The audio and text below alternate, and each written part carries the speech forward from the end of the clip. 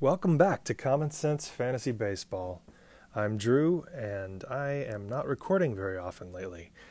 I really hope to get more episodes out as we move into the off season, or certainly the post-fantasy season, starting in October and November and going through the baseball off season, leading up into drafts in February and March next year.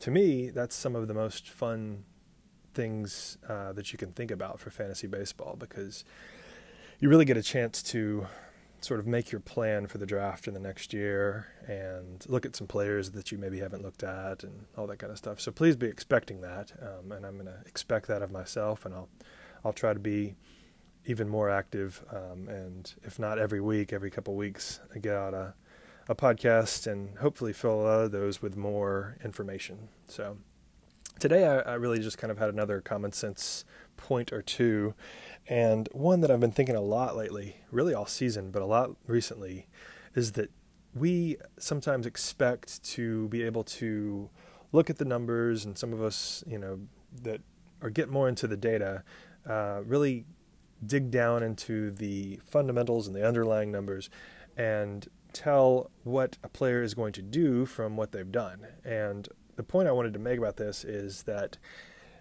not only do sort of luck results fluctuate, but skills actually fluctuate.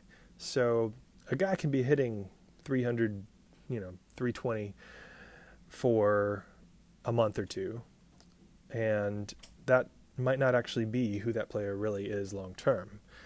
It's not just that they're getting lucky, it's that they're really earning that skill, but the skill might actually fluctuate. And a good example, I guess, would be Cody Bellinger, hit 350 plus for the first couple months, I think, or certainly the first month of the season. And, that wasn't all luck. That was a lot of him just on a really hot streak of hitting and hitting quite well. And of course, we would expect that to fluctuate down. But I think a lot of people were saying, well, look at all these improvements he's made. He's really profiling more like a 350 hitter, or, a 300 hitter for certain, for sure. And, as we've seen the last couple months, it's not that he has been just getting unlucky. There may be some of that. I haven't looked too carefully, but it's actually that he's not hitting like a 300 plus hitter anymore, or certainly not, a 330, 350 hitter, because he has the underlying skills, the plate discipline, the way he's hitting the ball, the batted ball, the number of barrels, all of these underlying things have actually regressed. So we can no longer look at the underlying numbers and say that he's hitting like a 320, 330 hitter. And so the point that I wanted to make here is that we often expect skills to sort of stay the same over the course of the year, and it's just really the luck that fluctuates. Like, he's going to hit more home runs because he's just sort of, getting lucky in the pitches that he sees, or the results that he has, or whatever. But really, it's more that the skills underlying fluctuate too. I'll give you another example, and this is not as good of an example, but I saw last night, I think it was last night or 2 days ago, that Cal Quantrill got blown up for 8 or 9 runs, and I haven't even looked at the results to see if there was a lot of bad luck involved or what, but he's certainly not the only pitcher who had been doing well and has blown up, and some of them have blown up for 3 or 4 starts, of 7, 8 runs given up. And I think we often scratch our head and go, was he not really that good before? Is he just getting unlucky now? And I think we need to realize that it's probably a little bit of both. Sometimes luck is a huge part of it, but sometimes it's just he was pitching really well, and now he's running into a little trouble. With pitching, there's a lot more luck involved, in my opinion, because sometimes you are getting you're giving up tons of contact, and all the hits are going straight into somebody's glove. But there really is a difference in how pitchers will pitch for stretches. So you you can have the underlying swinging strike rate of a 225 strikeout a year guy for 3 or 4 starts, or maybe even a couple months, and then suddenly, regress down, and it's not just luck. It's you're actually not missing as many bats. So anyway, all that just to say, I think we need to remember that skills fluctuate when we're updating our prior idea of who a player is. So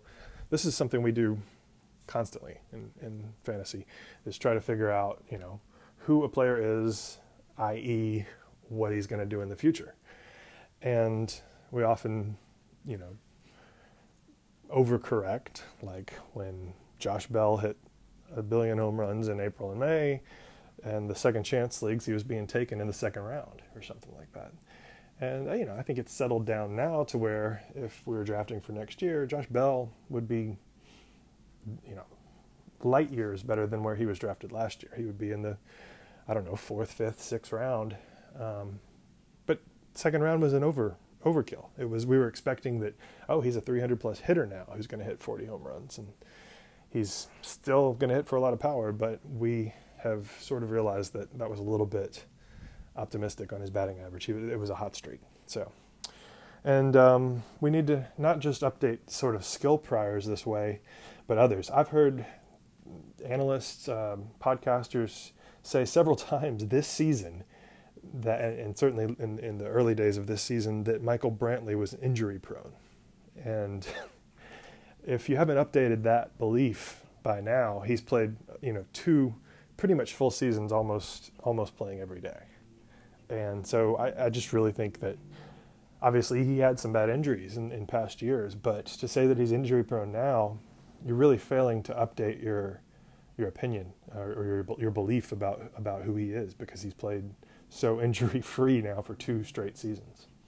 If you still believe that Altuve has a chance to steal 30 bases next year, I really don't think you're updating your beliefs enough, because he's got 5 on the year this year, and sure, he's battled some injuries, but he's been slowing down for a couple years now, and so you just have to sort of be constantly updating. Now, maybe the update is wrong. Maybe it's an overcorrection, and you have to dial it back. So if he steals 10 bases between now and the end of the season, then I would certainly go back on that and say, well, he may steal 20 bases next year. He may steal more, but I don't see it in the results now, and so the belief has been updated to, maybe he's going to steal 5, outside chance of 10 next year, or maybe even just stop stealing altogether. Also, the Astros, I think, aren't too interested in stealing, but that's neither here nor there.